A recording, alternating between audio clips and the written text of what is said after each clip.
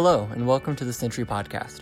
I'm Alexander Elmore, Editor-in-Chief of the University of Colorado Denver's student-run weekly news publication, The Sentry.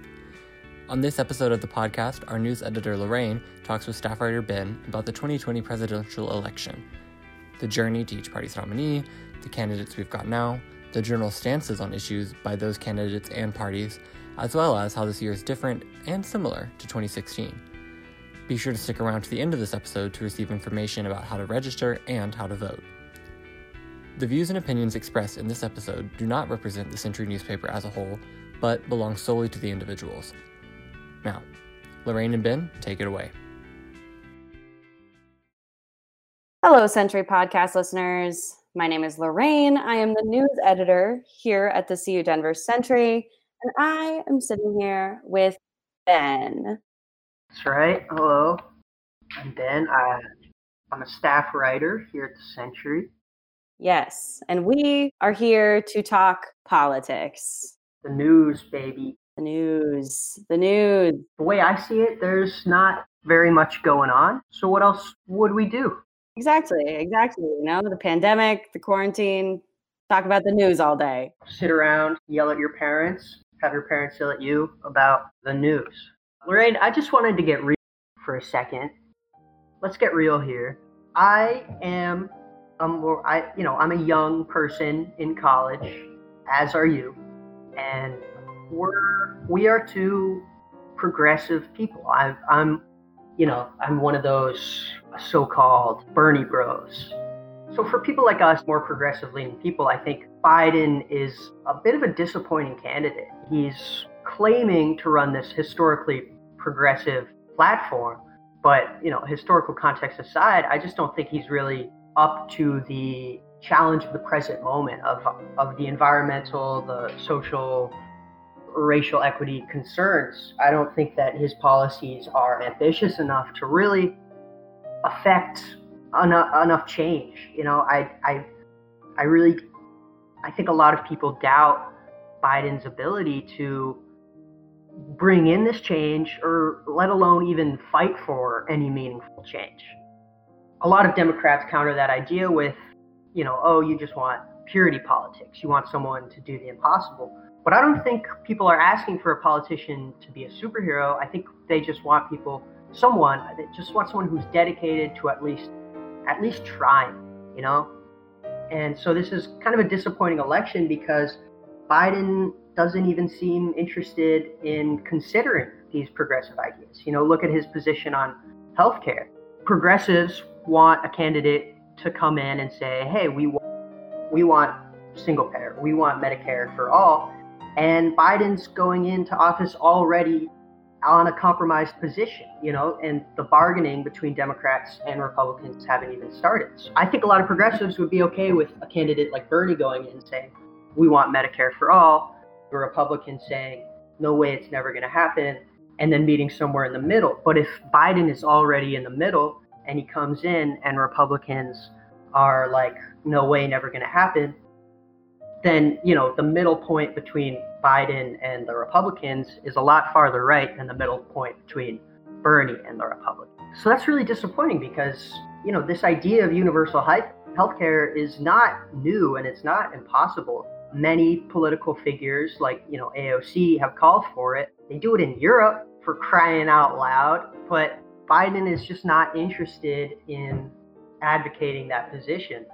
And the lack of that sort of his interest in anything, what progressives would call meaningful ideas for meaningful change, amidst this pandemic, this racial justice revolution, and very pressing environmental concerns, it's hard.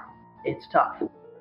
Mm-hmm. Absolutely. I think a lot of young left-leaning voters feel the same way. Additionally, a huge topic that has really come into the forefront recently has been the idea of defunding and or abolishing the police, right? Following the murders of Breonna Taylor and George Floyd and hundreds of people who came before them, that's really what racial justice activists are calling for in a lot of places. And Joe Biden if anything, has said he plans to give more funding to law enforcement agencies. Trump has claimed that Joe Biden wants to defund the police, but Biden has repeatedly and vehemently said he has no plan to do so. So even on that front, I think a lot of progressive, left-leaning voters are grappling with this lack of revolutionary change, especially in light of the murders of Breonna Taylor and George Floyd and the astounding lack of repercussions for the officers involved. So the question is why? Why won't Biden and, the Democratic establishment, the moderate establishment, whatever you want to call them, why won't they capitulate to any beyond moderate proposals? And, there are really two answers, I think. One is that, that's just their ideology. They just have moderate values. And so that's what they advocate for. The second is, and this is what they have told progressives at least, is that they believe, or they are of the idea that a majority of Americans have moderate values and that a moderate platform will win them the election. And that is the Democratic focus, is winning the election and getting Trump out of office. So Biden believes that he has a solid, moderate Democratic voting bloc and that he can pull himself over that electoral edge by appealing to moderate Republicans who don't like Trump's unprofessionalism but could support, a guy like Biden. But their values are, because as we said earlier, Trump's platform is standard GOP. He's just got this crazy, you might say, unprofessional personality. So, a Republican voter who doesn't like that unprofessionalism could vote for Biden because it's close enough to what their values are. But if it was between someone like Trump and Bernie, they would maybe tolerate Trump and his rhetoric for another 4 years rather than go for somebody so far left what they believe in. Mm-hmm. Yeah, and I see the reasoning behind that strategy. I think it does present its challenges, though. Trump is a very transparent politician. So getting votes from people who have supported him in the past is going to be difficult. There's really hasn't been any new information that's come out about him that makes people think, you're not the kind of guy I thought you were. We knew just who he was in 2016. And there's also the issue of a lot of people back in 2016 chose to vote for Trump because they didn't want an establishment Democrat, as Hillary Clinton was. And so we're seeing that repeat itself again, right? Trump laid his cards out on the table in the first election in 2016, saw exactly who he was. And since then, he, on top of it, he stayed pretty committed to his policy goals. He hasn't achieved some of the larger things like building the entire border wall, but he's been relatively successful. And I think those losses, like the border wall, are not something Republicans will fault him for. Yeah, we've tried this strategy before, and I think if any Republican didn't realize that Trump had an outrageous personality in 2016, something tells me that they're not going to think he has an outrageous personality this time around. It's just so apparent. It's just so out there. So now we're stuck with Trump and with a candidate remarkably similar to Hillary Clinton in terms of policy. You might bring in some sort of ideas about sexism, maybe this time it'll work because it's a white man and not a woman. But either way, I'm nervous. So how did we end up here? Why do we have Biden? Why do we have Biden and his strategy in this election? Why not someone like Bernie? Yeah. Well, to understand where the election is at now, let's take it back now, y'all. Pre-pandemic, everything was good. We were not quarantined, all of that stuff. So initially, there were 29 Democratic candidates and 4 Republican candidates. And that's, to clarify, that's in the primary election. So starting in 2019, that small amount of Republican candidates is quite a contrast to 2016, and there were 18 Republicans running for the nomination. So the race for the Democratic nomination in 2020 featured a vast array of candidates, including Cory Booker, Elizabeth Warren, two candidates from Colorado, Michael Bennet and John Hickenlooper. Early on in the primaries, Senator Bernie Sanders of Vermont made quite an impression on progressive voters, as he had in 2016. And this cycle, he won several state primaries on Super Tuesday, including Colorado, as we've mentioned. But unfortunately, in the weeks following, his campaign really lost a lot of traction. So he suspended his campaign back in March, and Biden became the presumptive nominee. Since then, most of the former candidates, if not all, including Sanders, Warren, Klobuchar, have actively endorsed Biden for president, and he even chose one of his former campaign rivals, if you will, Kamala Harris, as his vice president. Yeah, and then, in the Republican side of things, Trump ran virtually unopposed, which is pretty standard for an incumbent president. 4 other Republicans did attempt to run against him, but did not get any traction. Together, they all polled only about 5% of the primary vote, and Trump became the presumptive nominee back in March of this year after receiving around 18 million votes, which is the most of any incumbent Republican president in a primary. Unlike in the Democratic primary race, Trump never debated any of his rivals, but I think that does still go to show that the loyalty and the growth of his supporters. Yeah, he didn't really need to debate anybody or fight against other people like the Democratic Party did in order to secure his voter base. So in fact, 2 of his quote-unquote rivals for this election cycle, Bill Weld and Joe Walsh, actually went on to endorse Joe Biden's campaign. But in September, President Trump and Vice President Pence officially accepted the Republican nomination.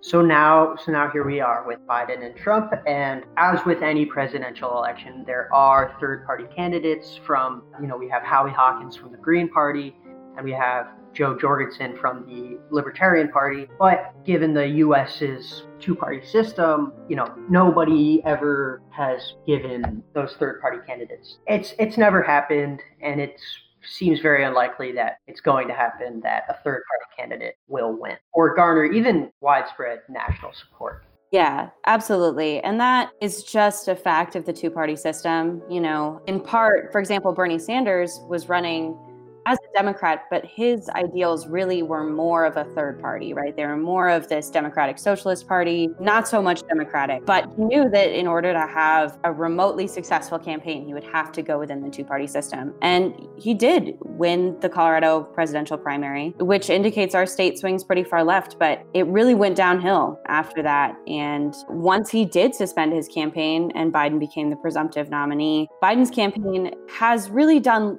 very little to appeal to those farther left-leaning Bernie bro voters. This has been a pattern, not just presidential election, lots of Senate and more local state-level elections as well, in which we see establishment Democratic candidate like Biden running against a more progressive Democratic candidate in a primary, beating out the progressive candidate, sometimes maybe by shaky means, like, for example, in the presidential primary, Bernie was picking up a lot of steam right in the initial primary stage, tied Pete Buttigieg in the Iowa caucus, and then he went on to win. He won every state up to South Carolina, which Biden won. And then come Super Tuesday, there were still, I think it was 4, maybe 5 moderate candidates in the field and Bernie, and all 4 of the moderate candidates, except for Biden, dropped out and endorsed Biden. So what happened there is maybe people who were planning to vote for another moderate end up voting for Biden and really kind of pushing him over the edge. And so a lot of people speculate about, was that wider strategy where they sort of conspiring together to win that, to get a moderate the nomination over Bernie. And a similar sort of thing happened in Colorado. John Hickenlooper running a very quiet Democratic primary campaign, not expecting any friction, any sort of obstacles to the nomination, And then we had Andrew Romanoff, a progressive candidate, come in from the left and pick up a lot of steam. And as soon as Hickenlooper and the Democrats saw a real potential threat, millions and millions of dollars got campaign in the couple weeks before the election, millions in TV ads, and on top of that, Hickenlooper's already great name recognition. He came in and, Andrew Romanoff got a somewhat significant portion of the vote, but the election really went to Hickenlooper by a lot. And so now we have, just like in the presidential election, we have John Hickenlooper, an establishment Democrat, similar to Joe Biden, running against Cory Gardner, another GOP candidate who fully supports Trump. And with that, Hickenlooper is not making any appeals to the people who voted for Andrew Romanoff. He's sticking to the moderate values.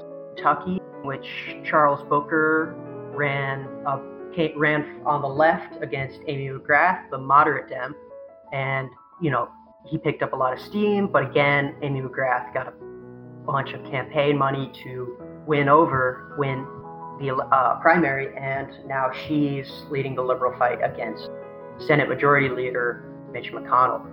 Mm-hmm. Yeah, so this pattern that we're seeing from the primaries until now, it might be a weakness for Biden's campaign, or at least it'll present challenges for him. Right now, 2/3 of Trump's supporters say they support him strongly. By comparison, fewer than half, so about 46% of Biden's supporters say they strongly support his campaign, according to data from the Pew Research Center presented last month. So this really indicates that Biden is not garnering the same diehard, strong support that Trump has. The far left has had a greater representation and a greater voice in political spaces, right? With these highly visible politicians like Bernie and AOC. So as a result, a lot more people, and particularly young people, are looking for a presidential platform that offers free healthcare, comprehensive climate change policy, the elimination of income inequity. And thus far, Biden's campaign, as well as a lot of moderate Senate candidates, they have yet to accept such quote-unquote radical policies in their respective campaigns. According to data from The Economist, about 1/3 of voters view Biden as being a very moderate candidate.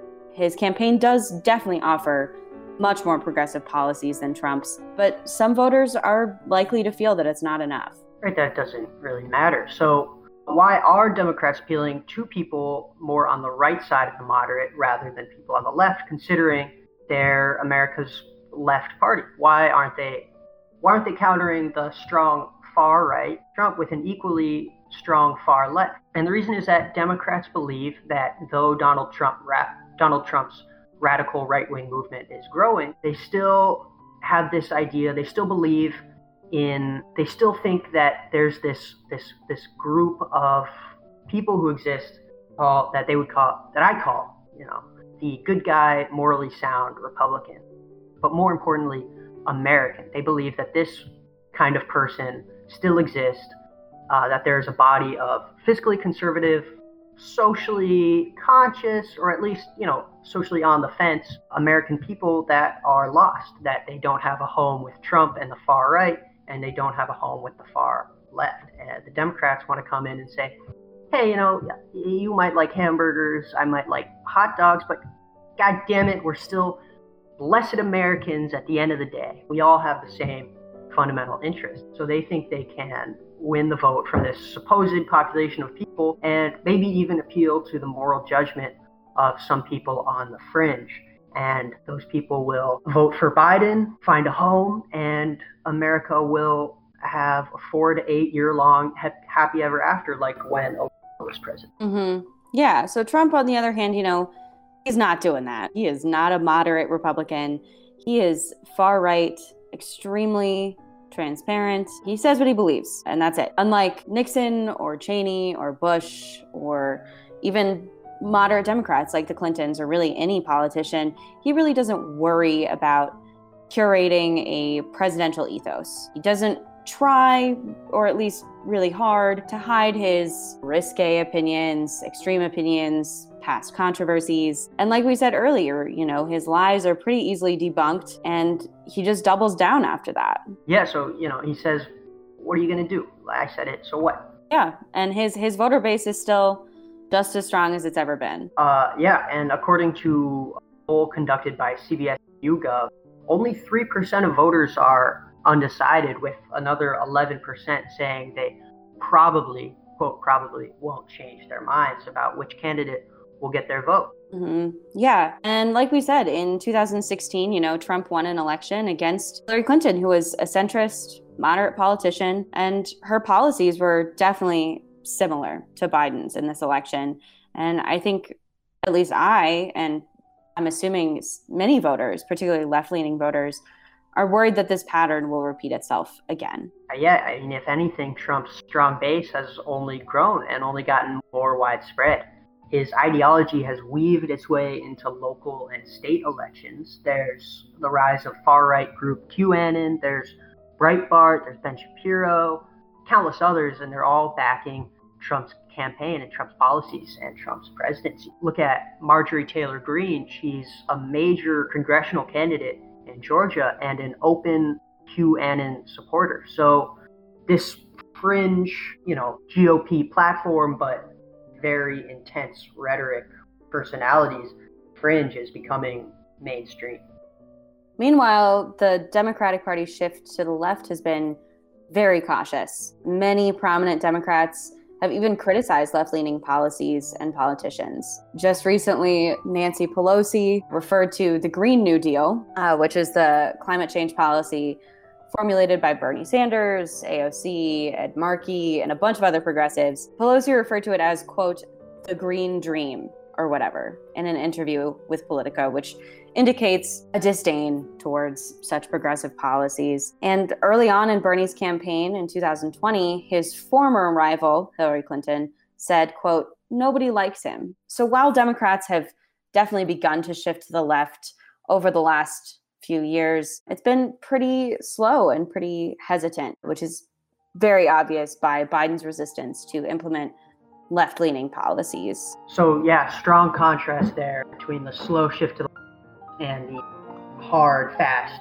shift to the right on Trump's side. Now, Biden's campaign does, however, garner some support from traditional Republicans. So, despite everything we've said, there is evidence that their strategy is working. Several prominent Republican figures have chosen to back Biden instead of Trump, including former Ohio Governor John Kasich, who ran against Trump in the 2016 primary, and former Massachusetts Governor William Weld, who ran against Trump in the 2019 primary. Mm-hmm. And on top of that, there is a small body of undecided voters, about 3%, that could definitely make or break this election. Yeah, it always comes down to a very small margin.